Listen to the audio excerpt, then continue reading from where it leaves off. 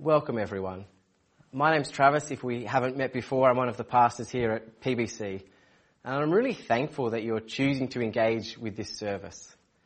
This service is designed to help us slow down and to meaningfully engage and reflect on the events that would lead up to Jesus' death by crucifixion.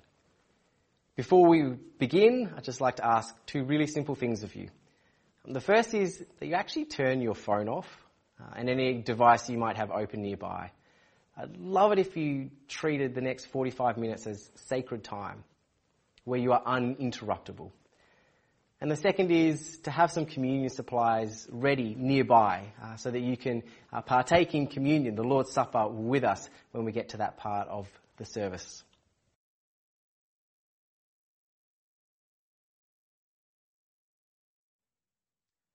I don't know about you, but every Easter, when I get the chance to slow down and think on what Jesus went through, for me, for us, I'm just struck anew at how radical his love is for each of us.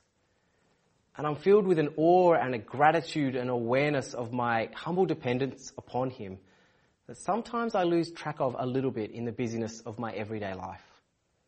So my prayer for me and for you as you experience this service is that Jesus would so fill your heart and your life that you would want to worship him all your days.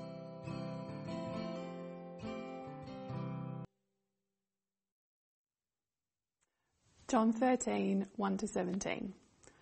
It was just before the Passover festival. Jesus knew that the hour had come for him to leave this world and go to the Father. Having loved his own who were in the world, he loved them to the end. The evening meal was in progress, and the devil had already prompted Judas, the son of Simon Iscariot, to betray Jesus. Jesus knew that the Father had put all things under his power, and that he had come from God and was returning to God. So he got up from the meal, took off his outer clothing, and wrapped a towel around his waist. After that, he poured water into a basin and began to wash his disciples' feet, drying them with the towel that was wrapped around him. He came to Simon Peter, who said to him, "Lord, are you going to wash my feet?" Jesus replied, "You do not realize now what I'm doing, but later you will understand." "No," said Peter, "you shall never wash my feet." Jesus answered, "Unless I wash your feet, you have no part with me." "Then, Lord," Simon Peter replied, "not just my feet, but my hands and my head as well." Jesus answered, "Those who have had a bath need only to wash their feet. Their whole body is clean. And you are clean, though not every one of you." For he knew who was going to betray him, and that was why he said not everyone was clean. When he had finished washing their feet, he put on his clothes and returned to his place. "Do you understand what I have done for you?" he asked them. "You call me teacher and Lord, and rightly so, for that is what I am. Now that I, your Lord and teacher, have washed your feet, you also should wash one another's feet. I have set you an example that you should do as I have done for you. Very truly I tell you, no servant is greater than his master, nor is a messenger greater than the one who sent him. Now that you know these things, you will be blessed if you do them." Have you ever been involved in a car crash? I have. Just one, nothing too serious, but enough to write the car off. And if you have, you know there comes this point where you realise, I'm about to crash, and there's next to nothing you can do from that moment. You just become a passenger. For some people, it feels like time really speeds up. For others, it seems to really slow down. I wonder which it was for Jesus. You see, in the same way that there comes a point where a car crash is inevitable, there is a similar sense of the inevitable surrounding Jesus and the events that are about to unfold. Since last Sunday, where we remember Jesus' triumphal entry into Jerusalem, there is a sense that wheels have been set in motion now, that momentum is building, that the opponents of Jesus are readying themselves, and the inevitability of the cross starts to loom large. But unlike being in a car crash, where you realise all too late what's about to occur, this night and what follows does not catch Jesus by surprise. In John chapter 13, in the passage that Kylie just read for us, we read that Jesus knew that the hour had come for him to leave this world and go to the Father. He knew. In fact, the historical accounts of Jesus tell us that he had known for quite some time. At least for months, possibly as much as 2 years or more, Jesus had been explicitly telling and teaching his disciples where his life was heading. In Mark chapter 8, verse 31, we read that he began to then teach them that he must suffer many things and be rejected by the elders, the chief priests, and the teachers of the law, and that he must be killed and after 3 days rise again. He knew. He knew that within 24 hours his body would be on the way to a tomb, having been betrayed, humiliated, accused, rejected, and abused.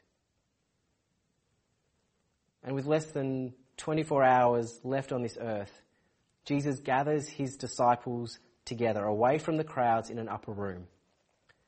And he took off his outer robe and tied a towel around his waist, and one by one Jesus washes feet. He washed everyone's feet.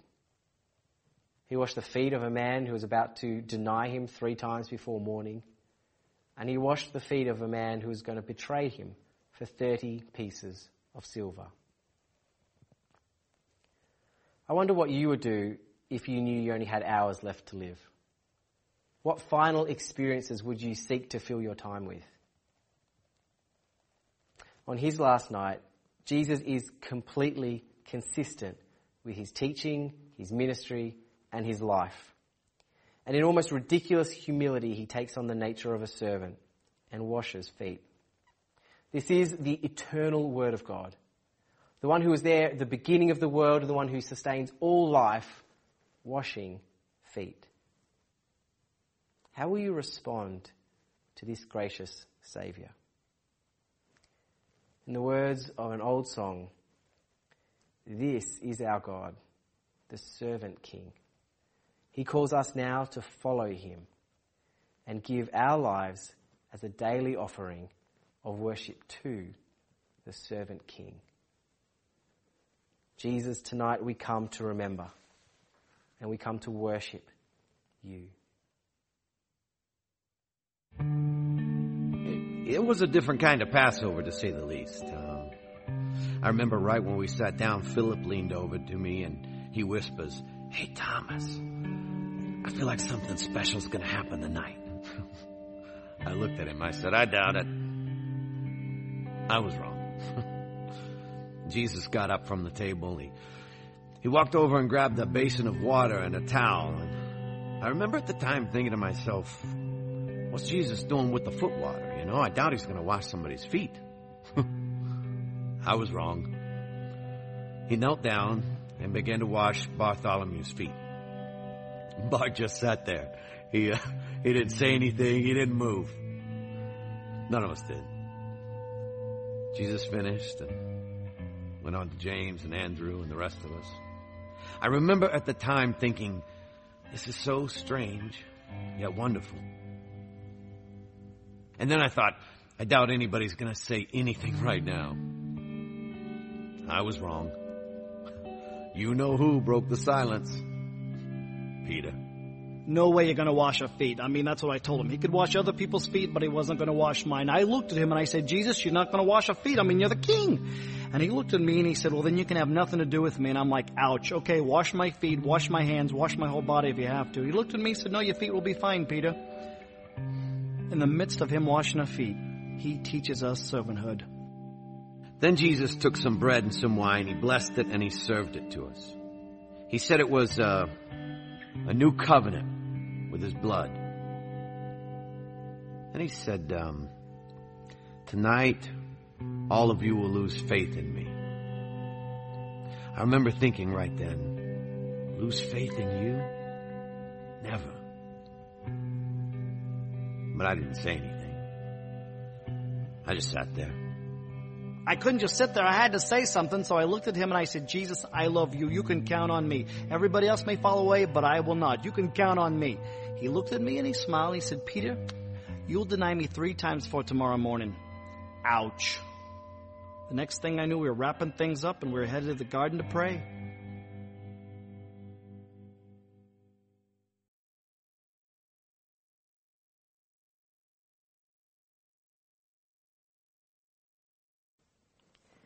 Luke records for us in chapter 22 that when the hour came, Jesus and his apostles reclined at the table.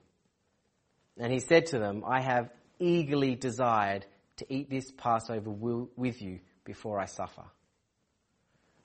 I want you to imagine for a moment that feeling that you experience when you're really looking forward to something. When you eagerly desire to do an activity with friends or people who are close to you. You got it? And then consider those words again. That Jesus eagerly desired to break bread with his disciples. At this moment of declaring a new covenant bought in blood. This moment of giving them and us a means of remembering him and remembering the forgiveness and the grace and the mercy and the love that is lavished upon us, made so evident in his death on the cross. My body given for you, my blood poured out. Do this in remembrance of me. I trust you have a means of taking communion or the Lord's Supper where you are. As you do, the band will play through the song, Nothing But the Blood of Jesus. You can use that as background music. You can reflect on the words. Or as you're so moved, you can join in singing as well. But let us now, as Jesus instructs, do this in remembrance of him.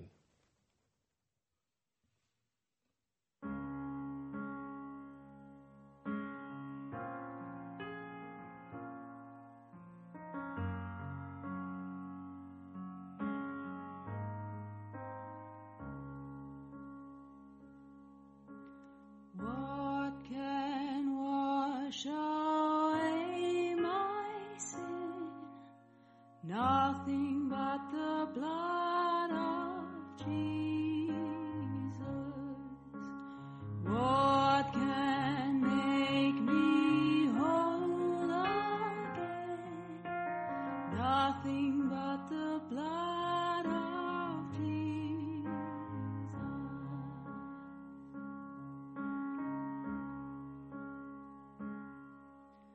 For my pardon, this I see, nothing but the blood of Jesus. For my cleansing,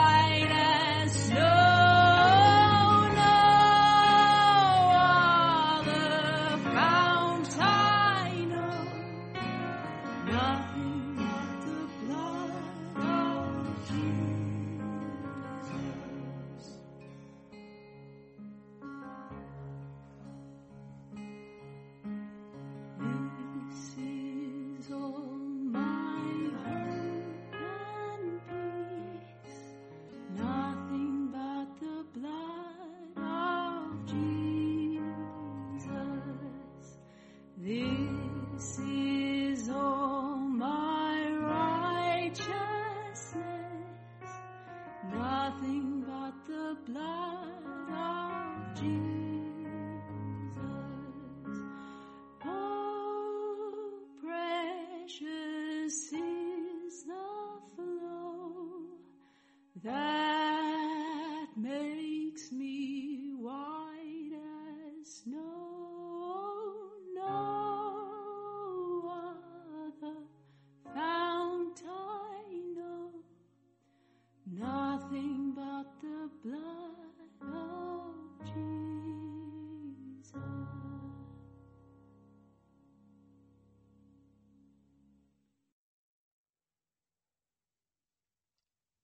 Matthew chapter 26, verses 36 to 46. Then Jesus went with his disciples to a place called Gethsemane, and he said to them, "Sit here while I go over there and pray." He took Peter and the 2 sons of Zebedee along with him, and he began to be sorrowful and troubled. Then he said to them, "My soul is overwhelmed with sorrow to the point of death. Stay here and keep watch with me." Going a little further, he fell with his face to the ground and prayed, "My Father, if it is possible, may this cup be taken from me. Yet not as I will, but as you will." Then he returned to his disciples and found them sleeping. "Couldn't you men keep watch with me for 1 hour?" he asked Peter. "Watch and pray so that you will not fall into temptation. The spirit is willing, but the flesh is weak." He went away a second time and prayed, "My Father, if it is not possible for this cup to be taken away unless I drink it, may your will be done." When he came back, he again found them sleeping because their eyes were heavy. So he left them and went away once more and prayed the 3rd time, saying the same thing. Then he returned to the disciples and said to them, "Are you still sleeping and resting? Look, the hour has come, and the Son of Man is delivered into the hands of sinners. Rise, let us go. Here comes my betrayer."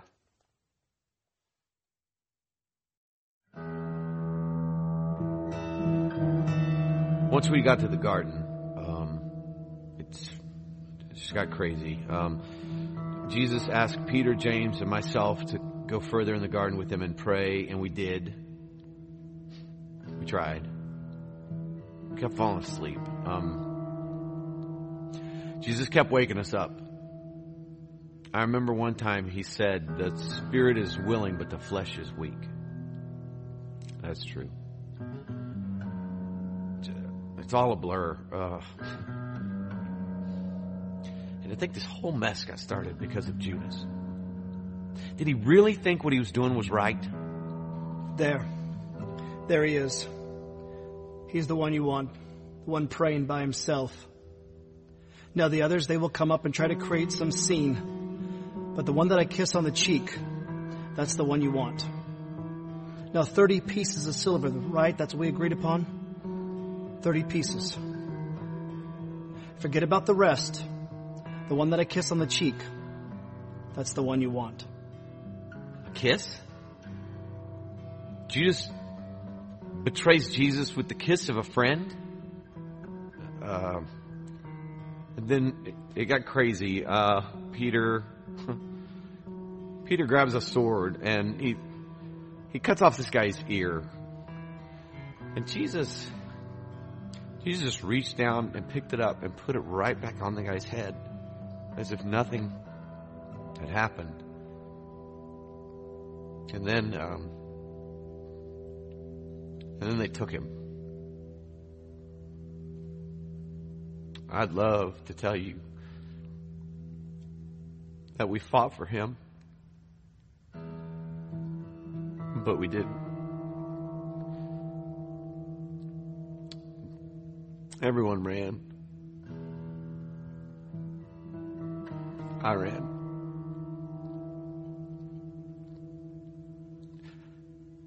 I'm so ashamed. What have I done? What have I done? Was I so stupid to think that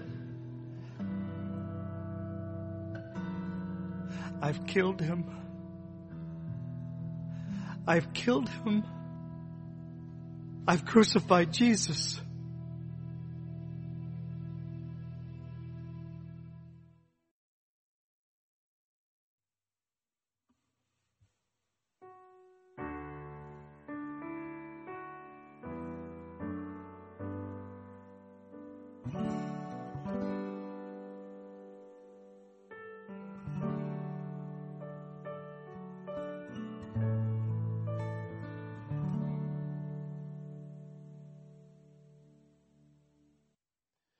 Bible reading is from Isaiah 53 and verse 1 through verse 6.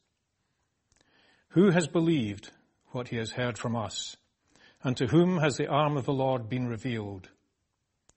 For he grew up before him like a young plant, and like a root out of dry ground. He had no form of majesty that we should look at him, and no beauty that we should desire him. He was despised and rejected by men, a man of sorrows and acquainted with grief.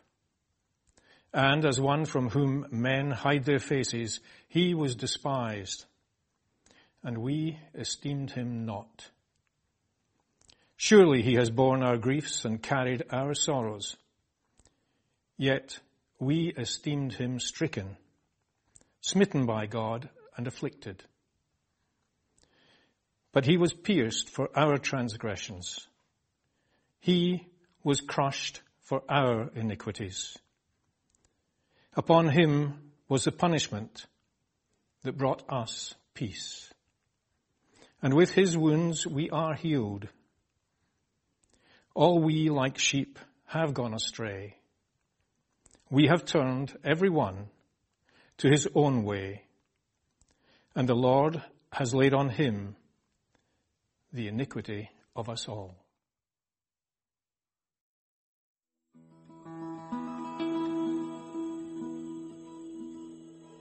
I crucified Jesus. It's what the crowd wanted, and that's what they got. And personally, I don't feel like that man did anything to deserve that, but I was just a soldier doing my job. When the governor gave his sentence, that's when I would go to work. I loved that job. I felt like I was administering justice every time I nailed someone to a tree. But that man didn't deserve that. Didn't make sense to me. It makes no sense. There I was, rotting in a jail cell for stealing, murdering. You name it, I've done it.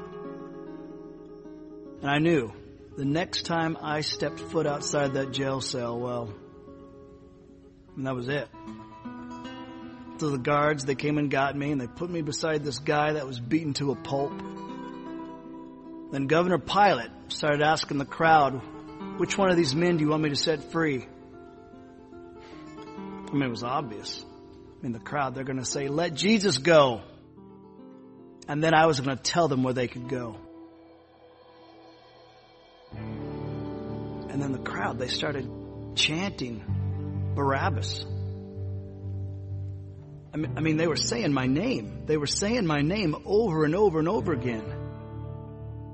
The guards, they threw me to the crowd, and they took Jesus to Golgotha.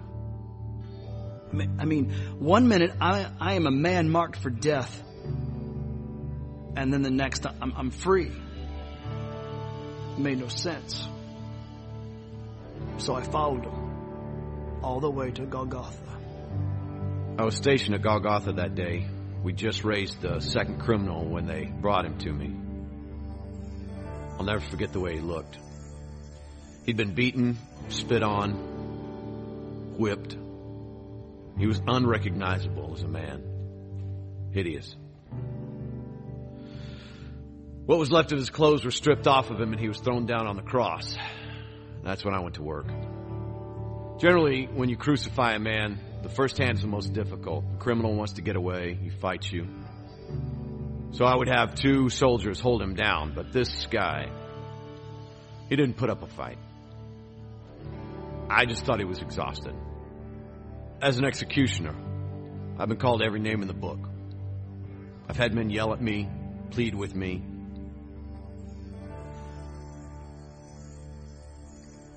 But I wasn't prepared for that.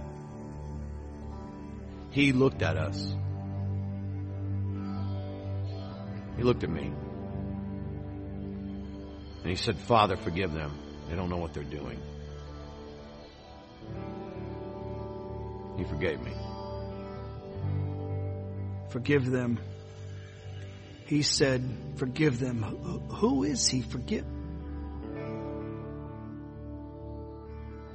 It should have been me up there. I was the one that was supposed to be hanging on that cross. He took my place. Then I looked up, and I remember he took a deep, agonizing breath, and he said, "It is finished." And then he died. Surely, this man was the Son of God.